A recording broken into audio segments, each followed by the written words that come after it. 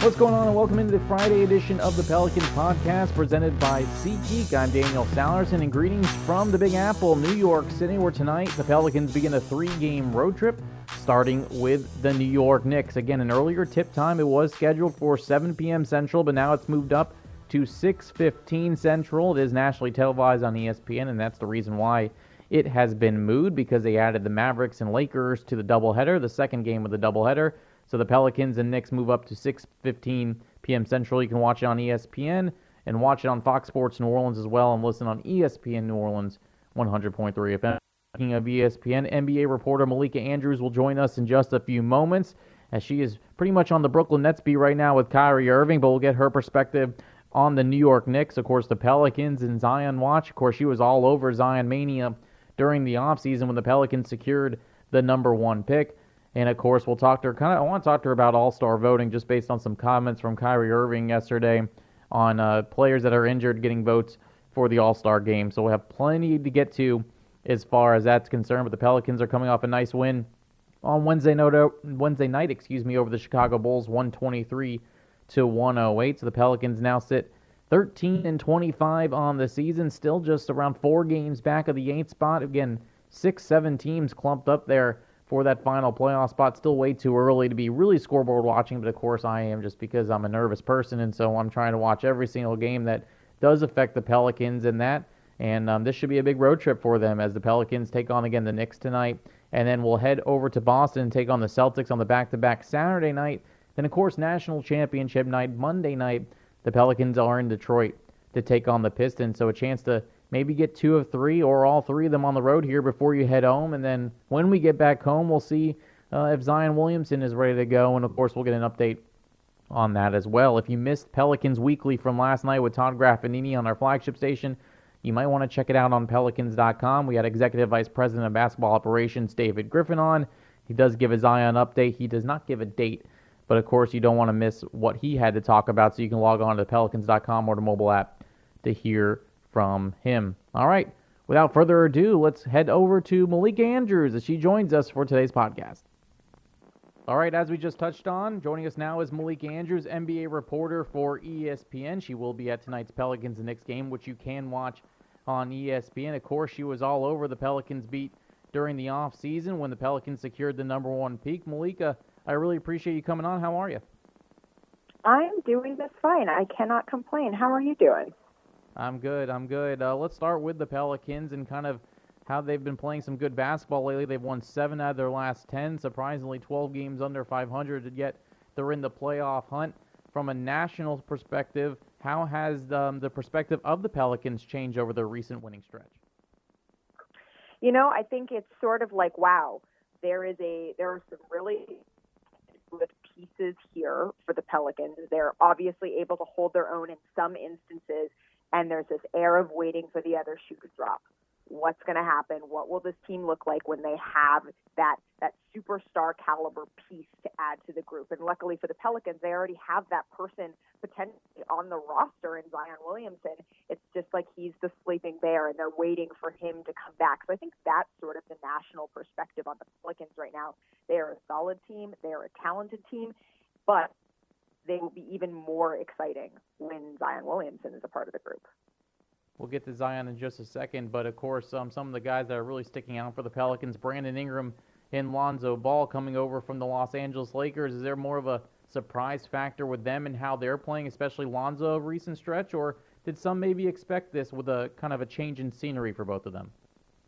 You know, I think that there was a level of hope at the very least that when they got in a different situation, potentially not with the Lakers brass anymore, not with that sort of pressure on them and the sort of air of will they, won't they be traded, because that's got to be, shrinking sometimes. It's got to be tough to be able to play through all of those rumblings. I think there was always a hope that they would be able to get out of that bubble and be able to perform at a higher level. The thing is, though, especially with Brandon Ingram, it was, okay, after this shoulder situation, what is it? What kind of player are we going to get back on the court? And there was always optimism for what he would be, but there's always this air of let's be cautious. Let's not rush to this guy is going to be where he was pre-injury, especially something as scary as blood clots like that can be really detrimental. And so I think there was always an expectation that he could to that level, but it's sort of a nice surprise that he did this quickly with a new group. And for Lonzo, I think the biggest thing with him was just this overall appreciation for how his shot has changed, right? I think that there was always this, he was the number 2 pick. He was always a very talented player. He had a very boisterous dad. It was sort of like, all right, so when we get through all of that, what kind of player do you have? And Lonzo was able to prove not only that he can make adjustments, but that he could be a number 1 option on a team. And he's kind of grown into his own in New Orleans, it seems. Alvin Gentry's done a really good job with him. Let's talk about Zion for a second. Of course, you were on the beat when the Pelicans were about to draft Zion in the 2019 NBA draft. But just from a media perspective, as far as covering this, and of course Andrew Lopez locally on the beat as far as Zion Watch, and everyone each day getting an update on what he's doing and when he's coming back. When's the last time you've ever seen something like this, where everyone is basically day to day, hour by hour, minute by minute, wondering when this guy is going to step on the floor again? You know, I mean, there was probably a smidge of that with LeBron last season before he was ruled out for the year. This era of never count out LeBron. He could be back in a minute. He could be back in 6 weeks. We really don't know.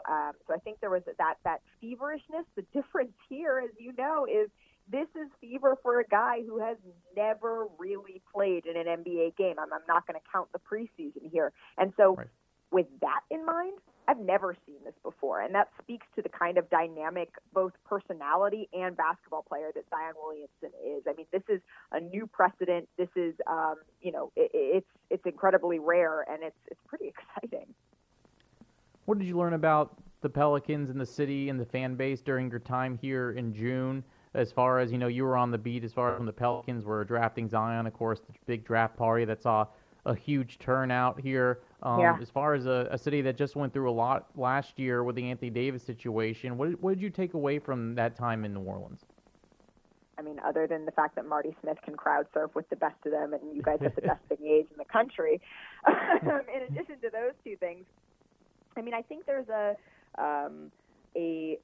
sleeping appetite for basketball in New Orleans, and that's what I learned. I think that oftentimes New Orleans is counted out as a Saints town, and obviously we saw during the playoff run that was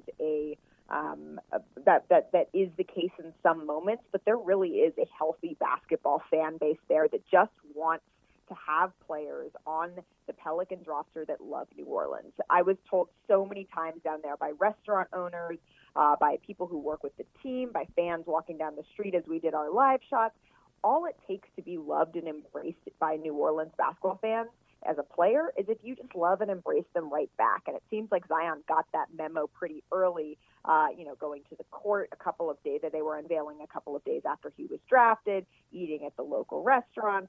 I mean, that's what it takes. And I think that with Anthony Davis, there was a little bit of a burn there potentially because he did embrace the city for so long. And then, that soured and they felt a little bit potentially betrayed by that. And so obviously it's a business. You can't help it if you decide you're allowed to make different decisions and decide that at some point in your career it no longer makes sense to be in a certain city. But that's what I learned about them, man, is all they want is a superstar who loves them just as much as they love their superstars.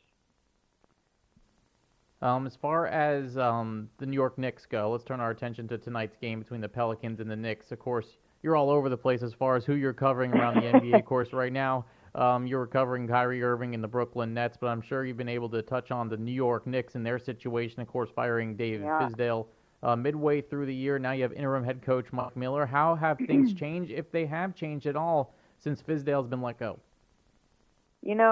It's a little bit of a small sample size, right? It's only been about a month and a handful of days since David Fizdale was fired. And for a while, the Knicks went on a little bit of a run there. They were beating several teams, but then when you take a little bit of a deeper look at when they were 5 and 6 and that immediate aftermath of Fizdale's firing, the caliber of teams that they were beating are the teams that they potentially should be beating. We're talking about teams like the Hawks and the Wizards, and so it did make sense that they would be able to have a little bit more success against some of those other bottom-dwelling teams. But then, you saw them go out west and play the Lakers. It's incredibly talented and very well could be in the finals this year, and it sort of put into perspective the growth that they've had. So I think under Mike Miller, they've taken a lot of interesting steps. They've maybe stepped a little bit away from a Dennis Smith Jr. and have given Frank Ntilikina the ball a little bit more and have been experimenting with some different lineups and different usages, especially offensively. Julius Randle has really come into his own under Mike Miller. That being said, there's still some questions I have that I think can only be answered when they're playing some of those upper echelon teams. And so that's sort of where the Knicks stand right now. I don't expect this to be the rest of the season to automatically turn around and all of a sudden they're the 8th seed in the playoffs. No, this is still a rebuild year for them, and they still have more questions than they do answers. Before I let you go, of course, the latest NBA returns have come out for All-Star voting for the Pelicans, Brandon Ingram at number 9. But it was interesting today, you were tweeting about this yesterday with Kyrie Irving and him talking about him being second in the backcourt as far as Eastern Conference voting while he's been missing a lot of games. And he said that he would vote for himself. He says it's a respect thing. But I was curious. It just kind of took me back basically because, of course, with All-Star voting, it's a lot of fan popularity. And that's why a guy like Kyrie Irving is number 2 in the backcourt. But what did you think of his comments, and is there anything the league can do as far as, I know they've been able to weight some of the voting as far as the media, the players, and the fans, but is the league heading in the right direction as far as getting the right people into the All-Star game? Yeah, I mean, I joked with Kyrie after he said that on Thursday. Like, I wish I had that kind of confidence. I need to roll out of bed in the morning because earlier in our conversation, I complimented his shoes. I was like, "Wow, those are really nice." He goes, "Yeah, I'm great, aren't I? My creative mind is pretty good, and so I need to have that sort of confidence." But in terms of All-Star, I mean, there's an interesting conversation to be had about precedent versus the now, right? And so Kyrie Irving said on Thursday that part of the reason that he thinks he should be voted in, and he agrees with fans, is he set a precedent of being very entertaining. And he's not wrong. He is one of the most entertaining players to watch both on and off the court in the NBA.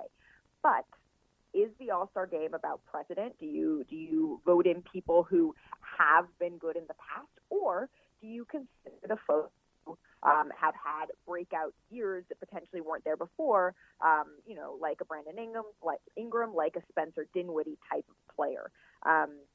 And so that's sort of the thing that we're kind of getting into. And I think that's part of the reason why the NBA has opened up the voting to include a mixture of different people, fans, media, and players. And also they have allowed the coaches to make the picks for who should be in that second unit for the All-Star game, because potentially the coaches are going to be looking not just at the stars that they want to hear their names called and yell and scream and sign jerseys and get autographs. It's the guys who have stepped up and maybe don't have the sexy name, but are deserving of a spot in the All-Star game. So we all should have the confidence that Kyrie Irving has. That being said, I think in his heart of hearts, he knows that this season he potentially hasn't played himself into the All-Star game. He's going off of a precedent of being entertaining, and the fans so far are speaking that, yes, that precedent is what we want in a starting lineup, even if it turns out that he will have to forego his spot because he may or may not be healthy by that time.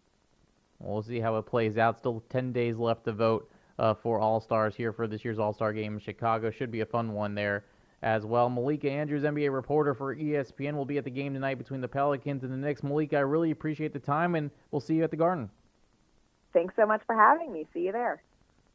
All right, that was good stuff there from Malika Andrews. Before I let you go, I want to remind you about All-Star voting. Of course, the latest returns came out yesterday. Brandon Ingram still 9th in the NBA frontcourt, or the Western Conference frontcourt, I should say. We need to get Brandon Ingram and the rest of the Pelicans to the All-Star game. There are plenty of ways to vote. Of course, NBA.com is one of them. You can vote once every 24 hours. You can choose 3 frontcourt players and 2 guards. You can also use Google, search the player name and NBA vote, or just search Pelicans team ballot. You can vote right there. Use your Google Assistant. Hey, Google, vote for the NBA All-Star game. It'll pop up for you. And, of course, you can use the NBA app as well. Today is a very important day because it's one of the 2-for-1 voting days. That means your vote will count twice. There's only 3 more days left. January 10th, which is today, January 16th, and the last day to vote, which is January 20th. Voting will end at 10:59 Central Time. And again, make sure we get our Pelicans to the All-Star game. As far as tonight's concerned, as I mentioned, a new tip time. It's a different one. Really haven't seen a 6:15 p.m. Central tip time, but that's what we'll have. 6:15, Pelicans and Knicks from Madison Square Garden. Todd Graffinini and I will have the call on ESPN New Orleans 100.3 FM. Joel Myers, Antonio Daniels, and Jen Hales will have it for you on Fox Sports New Orleans, and then Mike Breen will have the call on national television for ESPN as well. So we hope you have a great weekend. On Monday's show, we'll talk to T-Bob Hebert. Of course, he hosts the show with Jordy Culotta off the bench on ESPN Baton Rouge in New Orleans, and it's also run on our flagship station, ESPN New Orleans, here in the Crescent City. And we'll talk to him about the Pelicans and also get a little bit of a preview of Monday's game between the Tigers of LSU and the Tigers of Clemson. Hope everyone has a great weekend. I hope to hear from you, or hope you all are listening or watching all weekend long to the Pelicans, and hopefully they'll be bringing home some wins for next Thursday's game against the Jazz. For Caroline Gonzalez, I'm Daniel Salerson. Thanks for listening to the Pelicans podcast presented by SeatGeek.